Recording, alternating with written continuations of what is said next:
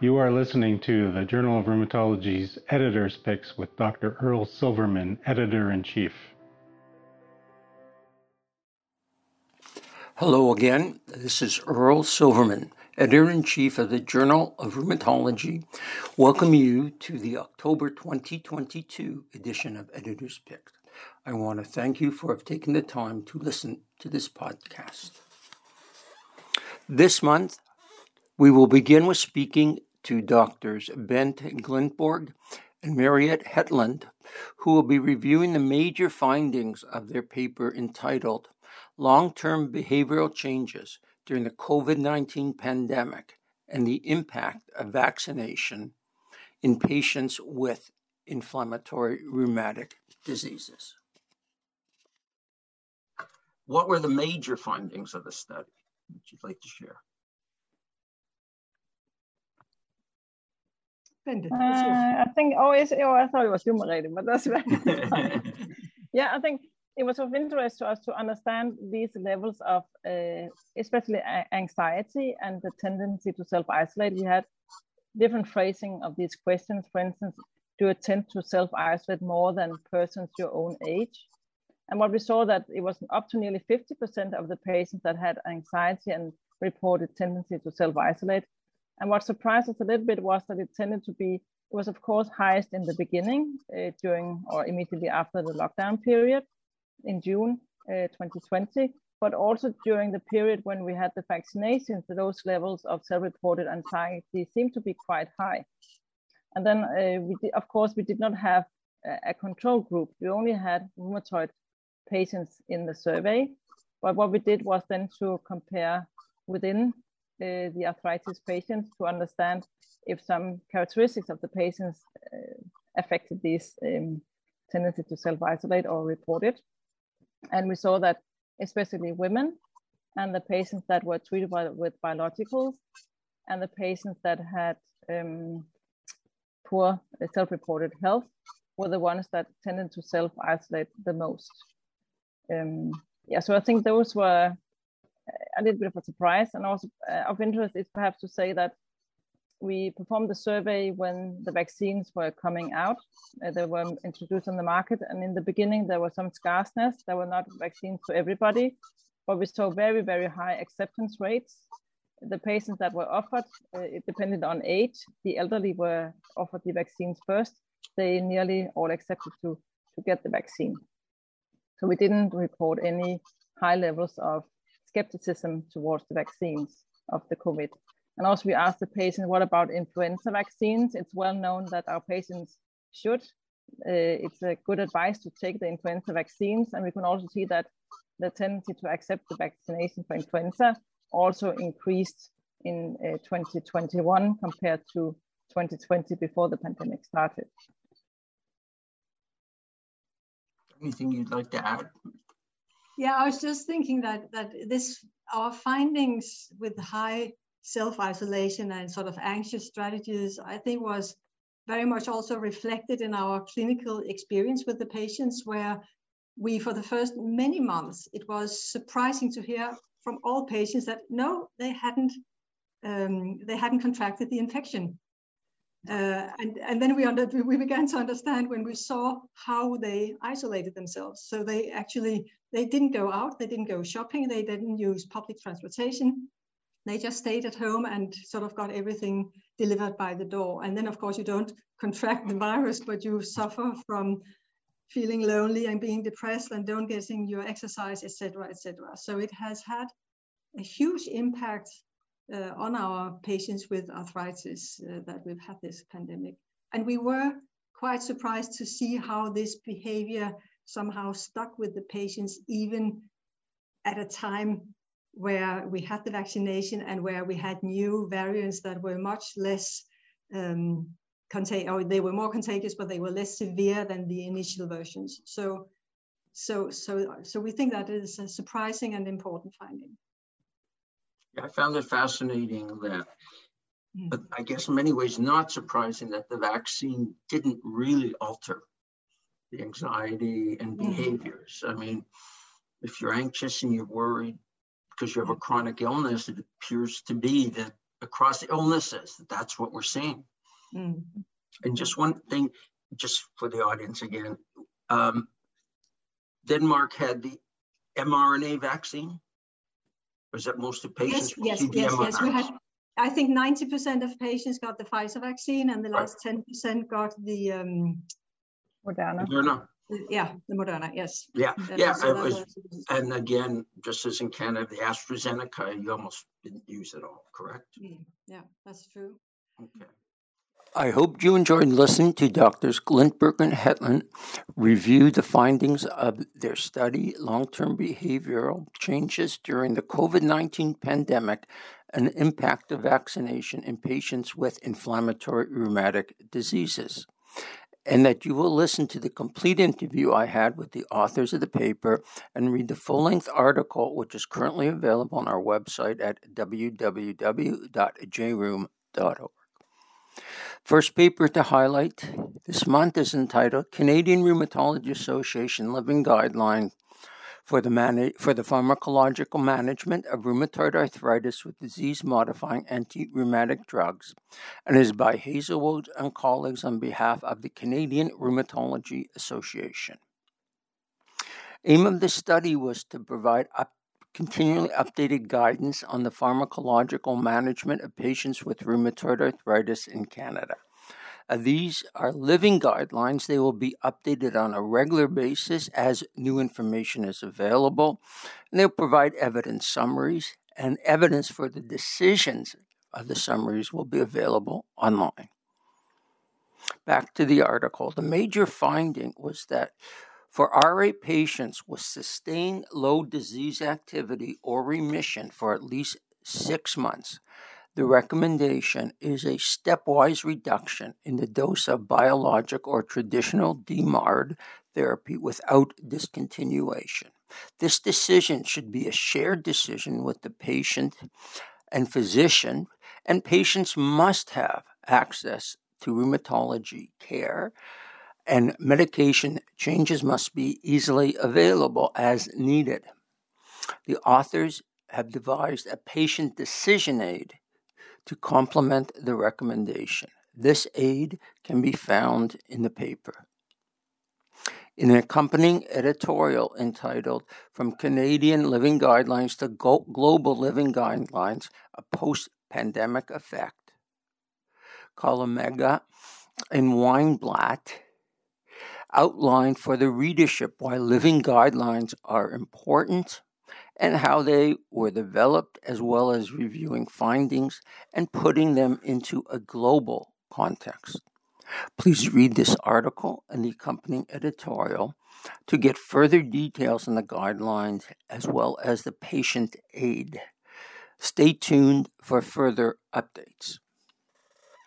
The second article to highlight is entitled Simplified Ankylosing Spondylitis Disease Activity Score, SASDAS versus ASDAS, a post-hoc analysis of a randomized controlled trial, and is by Schneeberger and colleagues. The aim of this study was to determine how the CRP version of the simplified axial spondylitis disease activity, the SASDAS, compared to the CRP version of the ankylosing spondylitis disease activity score, or the ASDAS, in patients with, you guessed it, axial ankylosing spondylitis. The authors used data from a 12-week double-blind study followed by a 92-week open extension phase of etanercept in 215 patients with early active axial spondyloarthritis. In the double-blind phase, 160 received etanercept and 109 placebo. Overall, the investigators found a very good correlation using Spearman's correlation coefficient between the ASDAS and the SASDAS for the continuous variables at baseline, which was 0.5, during treatment at 12 weeks, 0.9, as similarly at 24 weeks. At baseline, the SASDAS placed 69.9% of the patients in the same disease category as the ASDAS, but overestimated disease activity for 17.8% and underestimated activity in 12.2%. A similar pattern was found throughout the study. The capacity to differentiate between treatments, etanercept versus placebo followed by etanercept, was higher in the ASDAS compared with the SASDAS, but the sensitivity to change was similar. Overall, a very good correlation was found between the SASDAS and the ASDAS when considering continuous variables, while only a moderate to good agreement was observed for categorical data. In accompanying editorial entitled, "Is it Good to Simplify Clinometry in Chronic Inflammatory Joint Disease?" DiCarlo and Salafi reviewed the currently used disease measures in patients with seronegative spondyloarthritis and reviewed the pros and cons of simplified versions of the disease measures, focusing on the simplified disease activity score as described in the paper by Schneeberger. The third paper to highlight is entitled "A Practical Guide for Assessment of Skin Burden in Patients with Psoriatic Arthritis." It is by Kassiam and colleagues. Skin disease is an important cause of morbidity in patients with psoriatic arthritis, and therefore the aim of this study was to develop a small set of core questions to help rheumatologists identify patients with psoriatic arthritis with a high skin burden in their daily practice. In order to achieve this, the authors gave the Skindex 17 and the Dermatology Life Quality Index questionnaires to 413 patients from the Dutch Southwest Psoriatic Arthritis cohort. They then used the principal component analysis to identify two major domains, a psychosocial domain and a domain assessing physical symptoms. The psychosocial domain consisted of 3 questions that identified 4 categories of skin burden severity, while the physical symptom domain consists of 2 questions that categorize patients into one of 3 categories. The authors concluded that these 5 questions can be easily administered to allow clinicians to assess the skin burden in patients with psoriatic arthritis. In this paper, you find the details on how the final questions were decided upon, as well as the questions themselves. You can then determine for yourself if the use of these questions is practical and helpful. Final paper to highlight is entitled "Personally Generated Quality of Life Outcomes in Adults with Juvenile Idiopathic Arthritis," and is by Tollison and colleagues. As the outcome of patients with JIA has been improving, more investigators have begun to explore the outcome of these patients into adult life. One important outcome is quality of life. The aim of this study was to determine how an individualized patient-generated index, or so-called PGI, compared to standardized health-related outcome measures in young adults who were diagnosed during childhood with JIA. 70 patients completed the patient-generated index, as well as standardized measures, which were the Health Assessment Disability Index, the Medical Outcome Study 12, a short form, or so-called SF-12, including the physical and mental health-related domains, Brief Pain Inventory short form, measured pain severity in interference, the Hopkins Symptom Checklist 5, and a visual analog scale for fatigue. The results from these patients were then matched to 79 age-matched and sex-matched controls. The author found that the most frequently identified area for patients of the personally generated QOL were physical activity, 48% identified this, work or school, 39%, fatigue, 37%, and self-image, 33%. Interesting, the relative importance of each of the individual areas identified specific patient characteristics. Physical activity was associated with older age, more pain interference, and morning stiffness, while fatigue was associated with the current use of disease-modifying anti-rheumatic drugs. Self-image was associated with polyarticular course and pain interference. They did not find any specific factors associated with work or school. A higher patient-generated index, indicating a better quality of life, correlated positively with the majority of the SF-12 subscales. As may have been expected compared to controls, patients had more pain, poor physical health-related quality of life, and less participation in work or school. Please read the article to better understand the value of a patient-generated index and how it can identify other important aspects of quality of life not identified in standardized measures. The lessons learned in this article likely can be applied to patients with other rheumatic diseases.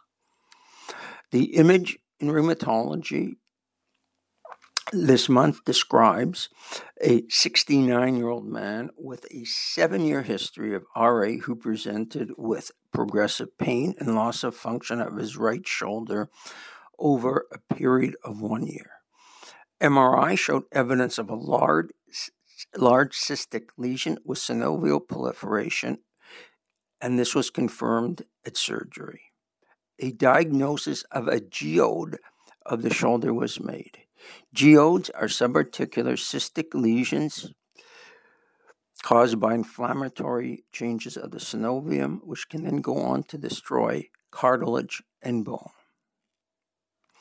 I want to thank you for listening to this podcast and encourage you to read not only the highlighted articles, but all the articles in the October 2022 edition of the Journal of Rheumatology, either in the print edition or the online edition, which is available at www.jrheum.org.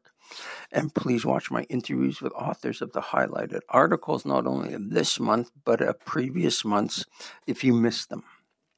They are available for viewing at our website and on YouTube. If you have any comments or questions on these highlighted articles or any articles in the Journal of Rheumatology, please send them to manuscripts@jrheum.com. And please listen next month to the November edition of Editor's Highlights. And I hope everyone stays well.